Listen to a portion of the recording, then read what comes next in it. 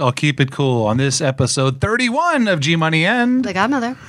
Today I'm so excited. Are you excited? I'm fired up. I mean, come on. We got Stumpy's Hatchet House in the house. Oh, yeah. So this is the podcast that talks about sharing thoughts, ideas, strategies, and tactics to help local businesses get ahead. But I'm especially excited because you guys are becoming like a household name. I mean, I originally saw you on Good Morning America a couple years ago, and since then, you guys are just blowing up, right? And I don't want to steal all your thunder. We're going to get into a few business things, but maybe take 30 seconds. Tell the podcast world out there what your business is, what do you do, and we'll kind of go from there. So we are the country's first indoor hatchet throwing venue. We opened in 2016. On tax day in 2016. So it was kind of two couples getting together after throwing some hatchets in the backyard and kind of wanted to take it to the next level, figuring out what we were doing after we retired from our 9-to-5s. So we opened the Eatontown location and operated that for about a year before we started franchising, really due to really high demand. So we had a lot of folks that were, leaving our venue saying, I want to own a Stumpy's, I want to own a Stumpy's. It's so much fun. It's so exciting. People are walking in happy, walking out happy. So we wanted to take it to the next level. It wasn't our original plan. Originally, we were going to look at maybe a couple stores in the metro New York, New Jersey area. But then we decided to let everyone else kind of fund our expansion and let them be business owners and leave their 9-to-5 grind. Very cool. Very cool. Well, if you haven't seen it, podcast world out there, go online, check it out. It looks like a ton of fun. I've noticed that you have all walks of life, people that come in and check your venue out. You have group events, you have individuals, you have date nights. I saw something on social media about like singles night or something like that. Up. Yeah, it's coming up. Right. I'm not going, baby. I'm not going. But but no, I think it's really awesome. How did you come up with the idea? You kind of touched on like you were just in the backyard, it sounds like, and you were playing around, and then was there like a bright spark, or what was the bright spark for starting the business? Do you want to take that? Alcohol. That was a big part of it. So we were having some fun drinking. The guys actually started playing, and Trish and I were making dinner, and we're like, boys will be boys. They were throwing the hatchet, and then we decided to play, and kind of like cornhole, where it's just a organic, basic thing to do. It just turned out to be so much fun, so we decided to see if we could make a business out of it. And with some research, realized that there are places like this in the world, but not in the United States. So we were, we got together and we're thinking, all right, what would Americans want in, and how can we incorporate this in the United States? And we decided that we just wanted to provide a place for adults to go, to have fun, act like kids, have parties. We thought that the vibe needed to be really nice. So that's where we differ, I think, from the Canadian model and some of the other ones that have moved into the United States. We really focus on making it appealing to women and men. Not so much competitive, but just very social environment where you can have a party, celebrate a birthday. We brainstormed a lot of ideas in the backyard, like we could do birthdays and bachelor parties and bachelorette parties, but we've actually gone further where people are coming to us and saying, I want to have a baby shower here. We're like, baby shower. Never really thought about that, but we've had more than one baby shower just because I think people want to do something that's completely different and something Absolutely. new. And just memorable, right? And, yeah, I know you probably haven't gone to a baby shower, but they're not really that fun. So Stumpy's baby showers are really exciting, and people are just, together having fun and still celebrating whatever the occasion may be. What's not fun about putting, isn't it ribbons or bows on a hat or something? I mean, it's fun for the mom because they get presents for the baby, but for everybody else, you're just kind of sitting there like, another bib. That's so cute, This past weekend, we had clients of ours, the Oceanside Service Air Doctor team. They did somewhat like a company party over there, a private party, and I was like team building, and I'm going to play the video during the podcast so everybody can see what an awesome time they had. But what was really impressive was your decor. Thank you. They were able to get food catered, and they had an array of desserts and, over 20 people there. And, it was like a private party room. So according to the pictures, it looked like a blast, and I gotten a lot of positive feedback. And I noticed you guys sold merchandise, which is great because people basically when they're leaving, they're walking billboards wearing your T-shirts, like That's doing right. promotions for you. But it really had a nice appeal for a party on the inside, which was very surprising because I've walked in maybe one or two Hatchet houses in the past and very basic. Yours Yeah. is definitely It's an a experience, nicer, right? It's really like a memorable experience where Yes. you go in and you feel like you're, I don't know where you feel like you, but you feel like I really want to throw something, you know, because it's got that's that the energy, goal, right? Yeah. And we know that women make a lot of the reservations, so we want to make it as appealing to women as it is to men. And so we have candles burning that smell like, pine, and sofas that are made of leather, and, nice big farm tables so that you bring your spread and it looks really pretty. And, selfishly, we like that for the pictures, too, that it has a Stumpy's bucket, with your beer and wine in it for branding, but also that it looks, you don't see coolers and bags of chips and stuff all over the place. It's, we try to class it up a bit. I noticed you're open about 7 days, pretty much in the afternoons, not like morning hatchet throwing sessions or anything like that. But can someone go just themselves? Is there an age limit or any restrictions? Yeah, actually, go ahead, Stu. So we are a 21 and over venue. We're open Wednesday through Sundays, but we do open anytime for groups larger than 10 for team building or parties in the off hours. We are actually looking at adjusting that policy from 21 to 18 because we've gotten a lot of even team building events where they'll come in and they'll have 2 employees that are 20, and if we're sticking to our rules, technically they can't come, but we want to be able to include those people. So we're going to change that policy, make it optional for the franchisees if they decide they want to do it. But I think we're going to do it in the Eatontown store, our corporate store as well. All right, some of our locations are located in college towns, so a majority of the college students are under 21. So we want to make sure that we have safety in place. We want to make sure that if there's drinking going on, that only people of age are drinking, and so we have a lot of the necessary things in place to make sure that everyone's safe. Very cool. So you started here. You branched out. You're talking about college towns. We were talking before we even started this thing about Orlando, which I thought was cool. A couple places in California, right? Yeah. So, you've decided to do this model of franchising, right, for your own growth. Talk a little bit about that. What was why did you decide to go that franchising route versus all the other ways you can grow and scale a business? And how has that been for you? So it's been very successful. As you know, we have 35 sold now, 12 operating, and it was really we were looking at the way that we could really do a rapid expansion. So obviously we could have gone the debt model and taken out a big loan and opened up a bunch of locations and done all that. But we decided we'd let other people kind of finance our expansion. And one of the other things that we like about franchising is we're seeing now that we've got some that have been open over a year that these guys are leaving their 9-to-5 grinds. So they bought the location, they're still working their job, they're working the Stumpys at night, and now they're getting to a point where they can leave their 9-to-5, which is really kind of rewarding for us because they're kind of fulfilling their dream of being able to be self-employed and kind of chart their own future. So the franchise model, it does have some downsides, but mostly it's a positive thing that has allowed us to really do a rapid expansion, and they're really just selling themselves. Stumpys, we have not done a lot of marketing with it, but people just keep coming to us after seeing the videos and checking out the website. Yeah, interesting. What's one piece of advice you can give business owners or someone thinking about franchising their business, a lesson that you've learned along the way? Definitely, after you set up all the documentation, the FDD, the operations manual, go out and talk to people who are already franchised or who have done franchising, because we learned in the first couple of years we've learned a lot. The FDD is kind of like an organic. That's the legal document. It's kind of organic and it grows every year. And there's some things I think that we would have included in year 1 and year 2. That we didn't. So I think that's probably the best advice is go out and seek other people who have franchised and get their opinion on some of the things that maybe they would have done differently.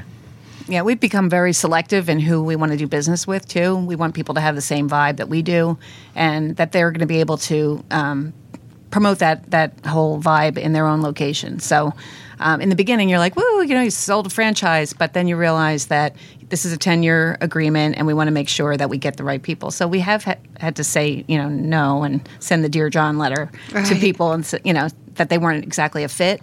But I think in the long run, it's going to be good for our business. Very interesting. So you've chartered this franchise route, and the one in Eatontown, that's corporate owned. Yes, that's the flagship. How many corporate versus? Just one. So it's really about the franchise model. That's very interesting and very different from a lot of the business owners that we've had on the show. We've actually had some members who own franchises. Cluck Your Chicken would be one. True Rest Float Spa would be another. Those are a couple off the top of my head. But I don't think anyone quite like you, where you've built it from the ground up and are actually using that as the primary strategy for growth, right? Right. So impressive too, in such a short period of time. How much you've grown. People probably in 30 years in business can't do that. It's what really you guys kind of have achieved. It is kind of unprecedented from what we've been told, that you'd have one corporate store was open about a year, and we started franchising, and then shortly after that when we set up the model and got everything running, we started selling them. So it has been an unprecedented growth, and it's been a great experience. It has. A lot of learning. Yeah, I'm a lot of dying learning. to know, what were you guys doing before Stumpys? Before that night you were in in your basement drinking and throwing hatchets, what were you doing for your In the job? backyard, yeah. Funny you should ask. So Stu and I met in the school system, and I was, at the time when we met, I was a teacher, but I left my job as a principal of an elementary school. And a couple years before I ever thought I'd retire, this was the plan. Like, you left for this business? I did, yeah. Wow. I left a few years early, pretty much because we were working nonstop, day job. Stu and I would go to work. He was a network administrator at the same school district, and we would go to work with a bag in our car to change, I went from my suit to a flannel shirt and jeans and ran up the Parkway. At the time we were living, about 30 minutes south. We'd go up to the Parkway, open up Stumpy's, work, till close, get up the next day, do it again. So at some point, you're like, okay, this is not going to work for a long time. And especially in the responsibilities that we had and with our day jobs, it's like something's got to give. And so, it was a big decision, but I think it was the right one, just to be all in with the business and make sure that we did everything right. And really for my school job too, I didn't want to end up on the paper of doing something wrong, So You would never end up. No, I had a great run, 27 years in the same school district, and I learned a lot there. I'm still like a lifelong learner. Now I'm a marketing person. Yeah, that's really awesome. I saw this chart one time about businesses that are a lot of them are household names, and they were started later. Like people that were in their 40s, 50s, 60s, even 70s. I saw some. I think Grey Goose, the guy it was like an really old guy. We're not that old. Yeah, I know that. But what's interesting is people can be an entrepreneur at any point in their life, It's right? I don't buy this theory that some people put out there that you have to be a born entrepreneur. You have to, I don't believe that. Yeah. Right. I believe that if you have a bright idea, you have a spark, you have desire, work ethic, and you can actually make something happen in this world, especially in this country. I mean, life takes all kinds of twists and turns, right? So you never know where it's going to go. That's right. If you'd asked me 4 years ago if I'd be, out of the computer networking business and now into, franchising Hatchet houses, I would have told you probably crazy. Yeah, that's true. But Here we are. It wasn't something that we thought about for a long time, to be honest. I mean, it was something like, okay, what are we going to do when we retire? But it was, it was a broad question where, there may be a possibility down the line. But like Stu said, we weren't working on this for 10 years before we decided to make it happen. We just kind of went with it. When you had the idea to the day you signed the lease, how long of time period went by? So that was the fall of 14, right? And then we signed the lease in I guess the winter of 16, right? Yeah, no, you've got an extra year in there. It was only about 9 months. Was it not? Oh, yeah. 15. You're right. You're Yeah, right. Yeah. Okay. Yeah. And we should mention too that Trish and Mark, our partners, they Mark was already retired. He was a union carpenter, and he can build something, anything with his eyes closed. He's the guy behind all those tall timbers, and he had a vision for the place. And Trish worked for Ralph Lauren in the men's wholesale division. She does all she does all our merch.